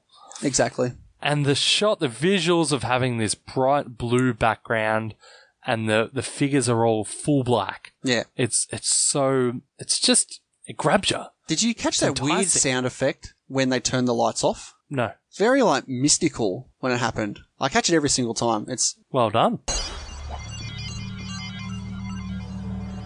Now, this Johnny Moe, the leader of the Crazy 88s, he's got a cool weapon too. I swear, we see him get taken out a couple of times throughout this fight scene. First time, I think he cops a bamboo stick to the head, and he either dies or he passes out from that. He doesn't die. All right, but get this: when she's back down on the lower level, she's fighting another guy who looks extremely similar to him, and then she stabs him in the gut, and that's the guy she's swinging around as she's trying to recoup before she starts going into her like breakdancing samurai moves. And then, sure enough, he pops up again at the end here. But this guy's terrible. He's no good. Does a couple of spins, gets his legs hacked off, and he's dead. Like, not really that good of a head guard, is he? He was alright. He had her on the back foot a few times. They're on the balcony and he's attacking her and she's having to retreat and she falls down. He never had the upper hand. Oh, okay. He was shit. Right. So now we come to what is my... Excellent! Very good. Very good choice. I did think a bit about this, and there's no real massive standout scene. Like, and that's not a blight on the movie. No, I agree. There's just so much that is at such a high level. Yeah. It's just like, well, this bit's great, this bit's great, this bit's great. But what put it over the edge for me was, I think Lucy Liu is fantastic here. I think the writing is brilliant, and the main thing, honestly, the cinematography. It's so good. This Japanese, the snow, it's nighttime, the snow's falling as well. Orange dressed in all the white. You get that water fountain that hits that makes the block. That sound. It all builds up to the tension, and the bride, their interaction here, it's brilliant. Like, the bride tells Oren it's a Hanzo sword, and she just immediately Usotsuke. Actually, did you know that Oren Ishii is modelled after a different character, Lady Snowblood? The way she's dressed here, that's very much how she is known, with this white get-up she's got going. Yeah. But it's funny because Oren says to the bride that she hopes she's kept some energy after all that fighting, because otherwise she won't last 5 minutes. It's funny you say that, because this entire fight goes for 4 minutes and 59 seconds. Yeah, from when the music kicks in, they actually start fighting, it's just under 5 minutes. Yeah, so that was very, very deliberate. No, for sure. But, again, as I've said, we already know the bride defeats Oren from the death list we've seen earlier, so the suspense with who wins, it's non-existent, right? No, it's more of a case of how it's going to happen. Yeah, but what it does is it allows you to sit back a bit and just enjoy the master filmmaking that's going on. Yeah. So Oren does get the upper hand at one point, right? She slashes the bride's back. First of all, it was annoying that there wasn't any blood on the snow from this gash. Yeah, fair enough. I can forgive it. I mean, it is snowing. But she drops to the ground, right? And the framing here of the close-up of her head is almost identical to the very opening shot where she, the first shot you see where the bride's in the wedding dress with just her head showing. It's really, really well done. No, I completely agree. And then just before, I know you want to say something, but before you get there, the line from Oren when she says to the bride, "For ridiculing you earlier, I apologize." It just shows a level of respect. Yeah, absolutely. Like between these two people. It's just beautiful. They have one final blow here. Yeah. Gets her scalp taken off. Worst shot of the film. What, the shot of Lucy Liu? The shot where it pans up and you see her scalp with her brain sticking out the top. It looks so fake. Well, and the way her head, it's sort of like her head rounds up and then goes outwards. Okay, I did see that. And then you see the brain sticking out. If she'd cut the way it looked, she's cutting the top of her brain off. There's no way she's cutting a circle around her head so that the brain's sticking out the top. It doesn't make sense. And it's interesting because originally she was actually meant to behead her. But the reason they didn't do that is because they wanted the moment where, Oren can sort of say, oh, it really is a Hanzo sword. Right? And if she's beheaded, she can't obviously say that. But why does she need to say that? She's just seen a guy. Because it builds up the mythology of Ettore Hanzo. But why is it that is the reason why it's a Hanzo sword, because she took off half her skull. She split a guy in half downstairs before. Vertically. Yes, exactly. Yeah. Yeah, so of course it's a Hanzo sword. We talk about Tarantino trademarks. We obviously get one here with the trunk shot with Sophie in the trunk with the bride looking up, looking down into it. Yep. But I do like how they have this back and forth, like that Sophie is telling Bill what the bride told her to say. And that is a very effective ending to this part of the film where where she tells them, I'm going to kill them all. And they will all be as dead as Oren. Yeah. And I think that is where this part of the film is technically supposed to finish. Then you get the back half here of, wrapping it up to kind of tie this film up. Well, I like that you see her write the list out, and because you'd only seen number 1 and 2 at this point. Did you notice the mistake? Yeah, I did. I don't really care. So if anyone didn't know, I'm pretty sure at this point she writes the list and it's in red, but when you see her crossing off the Oren's name, it's all in black. It's like, whatever. Whatever. But you do see number 3 is Bud, and you get that clip from Volume 2, That woman deserves her revenge.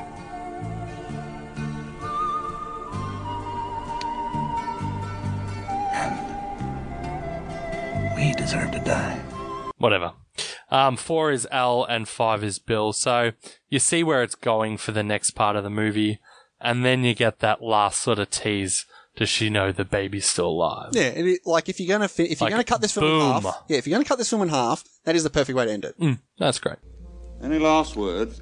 All right, Dean, what's your final thoughts on Kill Bill Volume 1? Kill Bill Volume 1 is a truly magnificent film. Tarantino is just let all barriers and constraints that regular filmmaking has sort of been, he already has been breaking it down, but in this movie he goes full Tarantino from the jump, and it's an incredible, incredible feat.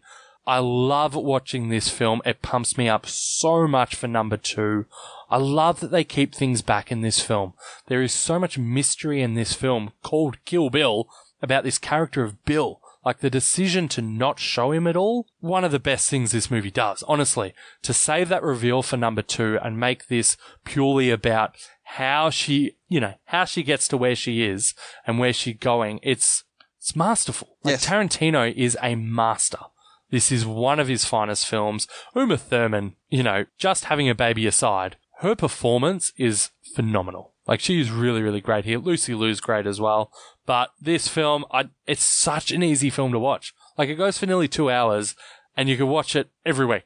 It never gets old for me. Watch it all the time. That's why this film easily gets a... Amazing. Incredible! Outstanding. From me. Very good. What about you, Hendo? What do you got?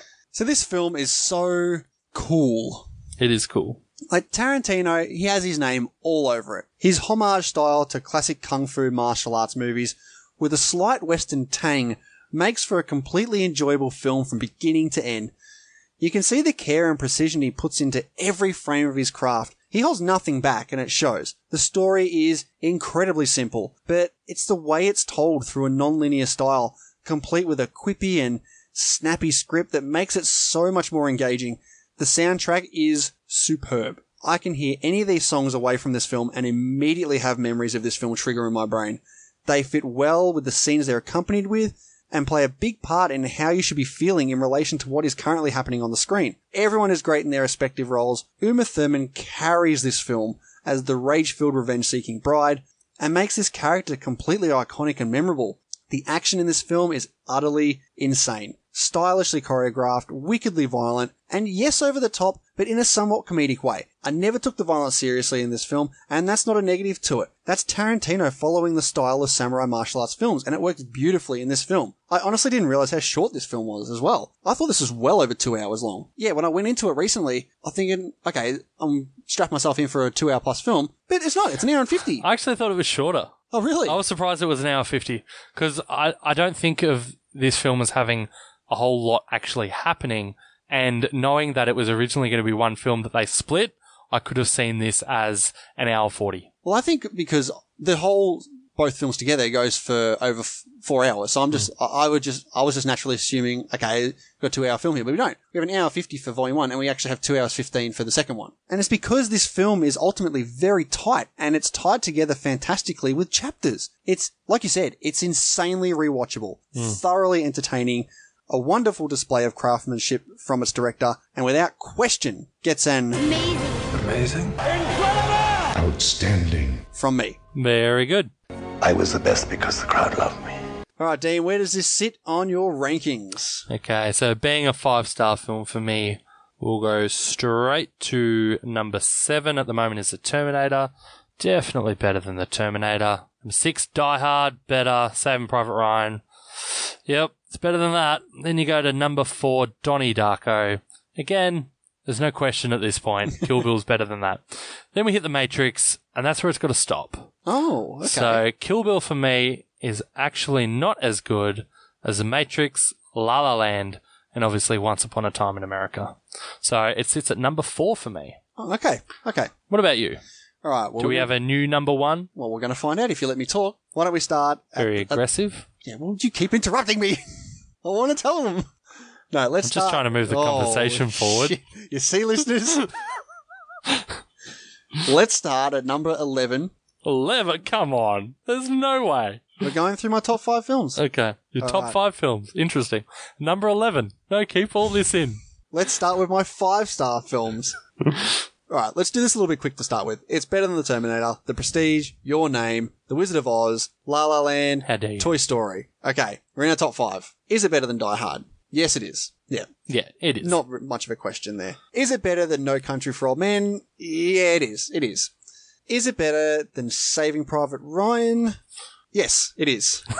Okay. So, we've got another contender for top spot here. 2 movies in a row.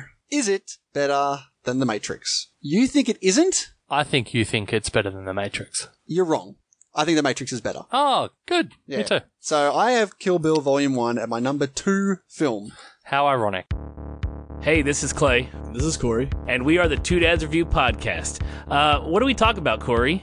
Movies? Yes. TV shows? Yes. And we're dads? Are those all questions? Yes. Oh, okay. Well, find all that and more over at twodadsreview.com and your favorite podcast app. Hey listeners, we just want to take a quick second to thank you all for taking the time out of your day to come and listen to us banter on about movies and all things movie related.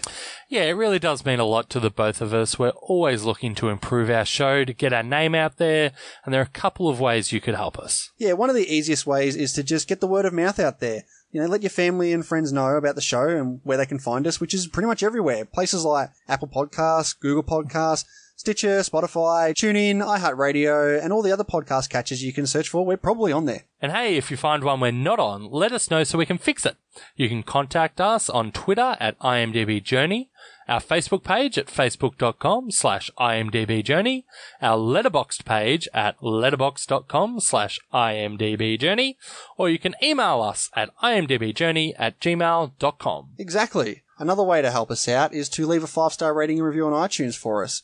Or if you're really loving the content and are looking for more, then why not check out our Patreon, where we post another weekly show breaking down other films not on the IMDb Top 250. Yeah, that's right. What have we got coming up this week, Hendo? Well, we've decided to put a hold on our Wes Anderson series for a week and continue our discussion from today with Kill Bill Volume 2. It's going to be interesting to see which one we think outshines the other. Absolutely. So if that sounds like something you'd be interested in, head on over to patreon.com/IMDbJourney and check out the myriad of rewards and benefits we have to offer.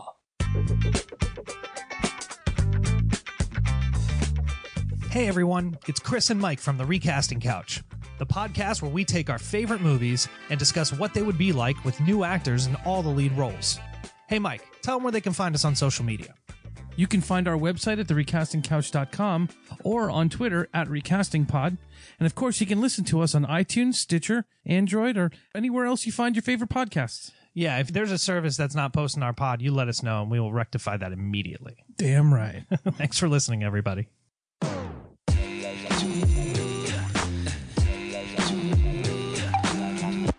Okay, let's get into... We may still have mail. Mail. Here it is. And? This could be it.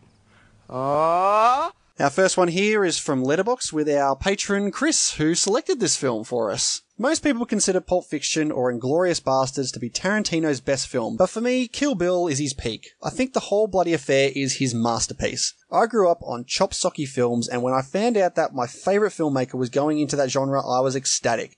When the film was released in 2003, it was restricted to ages 18 and over, and at the time, I was only 15. I snuck into a screening, and it was everything I could have wanted in a film at that time. Man, I wish we did that. Yeah, tell me about it. Uma Thurman as the bride is one of my favourite characters in film, and I never tire of watching her seek revenge. Tarantino's script is equally entertaining, and the ridiculous amount of gore has now become a recurring theme in his films. The fight choreography is amazing. The soundtrack and original score by RZA has remained in heavy rotation for me for years. Apologies for my rambling, but I love Kill Bill, and that's why I chose this film for you lads to break down. I hope you two got a kick out of it, like I did. We certainly did. We absolutely did, and I hope that you get a kick out of listening to us get a kick out of it. Very good. Okay, we've got another review here from Hayden, one of our valued patrons. I have seen this film many times, and I never get tired of it. It is a very entertaining ride from the anime backstory of O-Ren to the bride visiting a sushi bar in Okinawa. As with all of Tarantino's films, the soundtrack is utterly superb. He just knows how to work a piece of music into a scene like no one else. I love Daryl Hannah as Elle here as well. Her conversation on the phone with Bill and the following speech to a comatose Uma is awesome. The hospital scene with Buck is intense. For me, it has such a gripping thriller vibe that I just love. When the camera pans down slowly to reveal Uma lying in wait with pocket knife in hand is great. The Crazy 88 fight is insane, wild and enjoyable, as well as the fight with Gogo, giving a whole new meaning to the old ball and chain. It's really good. The finale in the snow is fantastic. Who doesn't love that little fountain wakeboard? Uma Thurman gives a great performance as a bride on her journey for revenge. I don't think I like her feet as much as Quentin, though, just yet. I'll give it time. I don't think we'll ever get there. Overall, Kill Bill Vol. 1 is a must-see for any film fan, dripping with style and blood. It is masterfully directed and sits high up in my personal favourites. An easy 5 stars. Thank you very much, Hayden. Great review. Thanks, Hayden. All right, moving over to Twitter, we've got one from the video store. Kill Bill still holds up, but I can't imagine watching Volume 1 without watching Volume 2 immediately after. When considering both, I can't think of a more epic movie experience since. Can't argue with that. No, of course not. And we've got another one here from Kevin Kendrick. This movie was just plain epic. My favourite characters were Beatrix and... I'm drawing a blank on his name, but he was played by David Carradine. You know it's who that guy Bill, you idiot. Bill! How could you not know that? And the fight scene with Uma and Vivica was amazing. Thank you very much for those reviews there, guys. But we've got one left here, and that's from... There was so much hype going into this movie when it came out, because I was already a Tarantino fan by this point. His films were so clever and interesting, although Jackie Brown was definitely a dip after Pulp Fiction. I think with Jackie Brown, the goal there was to prove Tarantino didn't have to rely on violence to make a good movie, and Kill Bill was the comeback, the ultimate reversal. Violence was full on, but of course Kill Bill is so much more. Watching it today, it is still so captivating, especially in the final act of the film. The swordplay choreography is amazing, among the best in cinema. What I also notice is how well Tarantino cuts the film together. Every shot offers something to deliberate effect. He doesn't miss a beat. The music. How the music goes so well into this film. It's like a music video almost, with a great film behind it. Everything just flows so well and just grabs you. You're just taken into the story, the action sequences, the twists and turns. For me, it's my favourite Tarantino film. I think he absolutely knocked it out of the park with this one. Seriously, it's so rare to find a film that works this well. Volume 2 is a lot slower, though it works in other ways, but you can be less critical of Volume 1.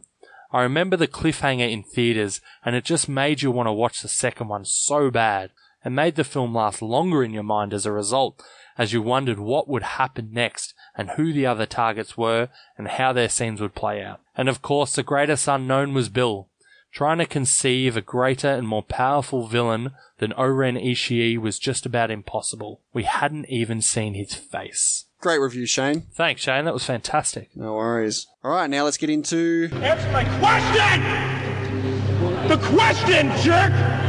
Where we asked you, what is your favourite action film from the 2000s? And we got a couple of answers here. First one from Sam from the Movie Reviews and 20 Qs podcast. There's The Dark Knight, and then there's everything else. And I actually did a guest spot with Sam and Stacey on the Movie Reviews and 20 Qs podcast coming out shortly, where we spoke about Casino Royale. Oh, right up your alley. Yeah, exactly. So be sure to be on the lookout for that. We had a great time over there. From a podcast about something, Dark Knight, 300, or Training Day. Movie Geek and Proud said, I love the action in Kill Bill and Sin City. Go Postal say Kill Bill 100%. The Cinema Guys say definitely Equilibrium. Pull that movie out to watch at least once a year. We've got Mike, and Oscar saying Ip Man. That's an interesting pick. It's different. I haven't seen it. Well, it was on the top 250 for a little bit back in the day. It's not there anymore. Huh. JD from the Intercession Film Podcast said, without much thought, I'd probably say the Bourne films. From patron Aliani Silvermist, this is a tough one. A lot of these fall into a different genre for me, especially the sci-fi and fantasy movies. I'm going to go with Minority Report. I can't stand Matt Damon, so I can't vote Bourne. The Tasteless Podcast said, Kill Bill has to be the best action-wise because I still think about that Lucy Liu fight scene. From the Film Inquiry Podcast, I will say Crank High Voltage. Have you seen Crank High Voltage? Maybe. I saw one of the Cranks at the cinemas. It's out there. It's very out there. Yeah, I don't know. And our last one here from Daniel Del Paghetto, The Dark Knight, one of the best films ever made. So thank you very much for your responses there, and to everyone else who put a response in. But Dean, let's get to our top 5 action films of the 2000s. Let's do it. Dean, what's your number 5? Well, first up, before we get into this is a very subjective list. So to say a movie's an action movie, like these films are action films, but they might also cross over into other genres. Yeah. Thrillers, dramas, fantasy even. There are different types of movies that are action movies. Yeah, I was having a conversation with our recent guest, the Contrarians, about what kind of question are you going for here? Are you going for movies with the best action, or are you going for action movies that are the best movies overall? And it's, you can weigh both sides differently. Yeah, I've gone with my favourite films that are action films, not the films with the best action in it. I have to. That's usually what I go for. Like when people say, what's your favourite Bruce Willis films? I don't go based off his performance. I go based off the entire movie. Yeah, exactly. Yeah, so that's what my list is going to be here too. Yep. All right, let's go, Dean. Number 5. Number 5, The Last Samurai. Very good. Very much enjoy that film. As do I. I have some sort of martial arty sword film here. My number 5, I have Hero. Just missed out on my list, Hero. Yeah. Fantastic movie. All right, number 4, sir. Number 4, theme of the day, Kill Bill Volume 1. Cross it off my list too. That's number 4 for me. Kill Bill Volume 1. Nice. All right, number 3, I'm going Swords and Sandals, Gladiator. I thought you were going to say Swords and Sandals. I'm like, I've never heard that film. Nah, Gladiator, very good. My number 3 film is the one I just spoke about before, Casino Royale. Very nice. Your number 2? My number 2, Lord of the Rings, Return of the King. Okay. All right. I understand people want to argue it's not an action film. There is a ton of action in this film. It's a different type of action. It's fantasy action. Yeah, that's it's still perfectly action. fine. All right, my number 2, you just mentioned it before, Gladiator. Can't argue with that. No. All right, number 1s. Number 1, I mean, this is pretty easy. It's got to be, if we're talking 2000s, we're talking Batman. Got to be Batman Begins. Are you sure? Yeah, I'm sure. What about you, Hendo? Oh, I'm not going to say. Okay, so I know that you're sure, and that's perfectly fine. Like, in all honesty, Batman Begins is my number 6 on this list. Yeah. So, but for me, it's Dark Knight. It's obviously the Dark Knight. Yeah. Yeah. So that's fine. That's perfectly fine. Okay, let's check out the final results for our Pod v Pod draft from last episode, where we had the Contrarians, Alex and Julio on as our guests, where we drafted Keanu Reeves movies, and we had The Matrix, Point Break, Bill and Ted's Excellent Adventure, John Wick Chapter 2, and The Devil's Advocate. And they had Speed, John Wick 1, Street Kings, Bill and Ted's Bogus Journey, and The Lake House. And let's have a look at a couple of comments here. Billy and Topher at We Watched a Thing. Contrarians all the way. How can they lose with Speed on their list? From Melissa at the Brook Reading Podcast. I love Speed so much, but I just voted against it. Matrix, Point Break, Bill and Ted, and Devil's Advocate all on one side. Had to go with my boys. Thanks, Melissa. We really appreciate your vote. Sean Porritt said, I voted for IMDb Journey because you have the devil's advocate. Not really, just wanted to back you guys up since you said people would vote for you just because of it. But you do have Bill and Ted and The Matrix. I mean, that's more than enough. From the Tasteless podcast, 2 Sandra Bullock movies equals automatic win. Yeah, there did seem to be a back and forth between, it ended up being about Sandra Bullock films and Al Pacino films. It was the first 4 of each draft didn't really matter. It was all about Lake House versus Devil's Advocate in the end. But let's take a look at the results. We had 87 votes in the end, 69% to the IMDb Journey podcast. Once again, reigning supreme, 6 out of 6. Killing it. Yep. So thank you very much, Alex and Julio, for your brave effort. You tried, but you failed. That's right, as everyone does. And as always, we put it out there. Come and battle us, guys. You want to try and end our supreme reign here? Go for it. Exactly. Oh, shit. All right, let's take a look at the Elite 8 in our Best Director tournament. Okay, the first match here is the number 1 seed, Christopher Nolan, against the number 9 seed, Akira Kurosawa. Next up, we've got our number 4 seed, Stanley Kubrick, taking on our number 5 seed, Alfred Hitchcock. That is going to be a good match there. Our next match here is the number 2 seed, Steven Spielberg, against the Cinderella Boys, number 23, Joel and Ethan Coen. Yeah, that would be an impressive win. And finally, we've got number 3, Martin Scorsese. How's this for a matchup against number 6, Quentin Tarantino? Wow, that is tough. Easily 2 of my favourite directors there. It's going to be fascinating to hear what you guys say out there about this. Absolutely. All right, we're looking forward to those results. So, what's next? All right, it's time to find out what movie we'll be watching next fortnight. Dean, hit that random number generator button, and let's see where we're going. Ooh, it's a high one. We got number 9. Ooh, that is our highest so far. We've cracked the top 10er. Jesus. What film is that? It is The Good, the Bad, and the Ugly. Nice. Wow. This is going to... Have we done a Western yet? Your Jimbo's a pseudo-Western. No Country for Old Men is Western-ish. Fair enough. Logan is Western-ish. Yep, we've done a couple of different Westerns then, haven't we? But this one is going to be... This is full on. This one is going to be massive. And a top 10 film. Calls for celebration. I'll bring the beers. Sounds good to me. Not really. I was. You'll bring the beer. The beer. All right, listeners, that's going to do it for this week's podcast. We will have our next guest on for our Pod v Pod 8 next week. We'll talk about what else we've been watching as well. Dean, have you watched anything recently that you're going to be talking about next week? Yeah, I had the chance to catch First Man recently, so I'm looking forward to getting into that next week. What about you? Have you seen anything? Well, I'm just about to watch my 100th 2018 film coming up. So I did ask the Twitter universe out there, what film should I watch out of First Man and A Star Is Born? And 60% of them said A Star Is Born. So that's what I'm going to be watching soon. In terms of what else I've watched so far, I did actually get to go and see Bad Times at the El Royale. Oh, nice. Yeah. I haven't had a chance to see that yet. So we'll definitely be talking about that. So it looks like we're going to have a blockbuster what else we've been watching next week. Yeah, I've already seen 5 movies that I haven't talked about yet. Well, I know we both also saw Searching as well. Yes, we did see Searching. Yep. Oh, I've seen King of Comedy. Oh, did you? Have you watched No, I haven't Beasts yet. of No Nation yet? I haven't yet. We'll get to it. I will. All right. Thank you, listeners. We will see you next week for Pod v Pod 8. Thanks, everyone. Bye. Bye.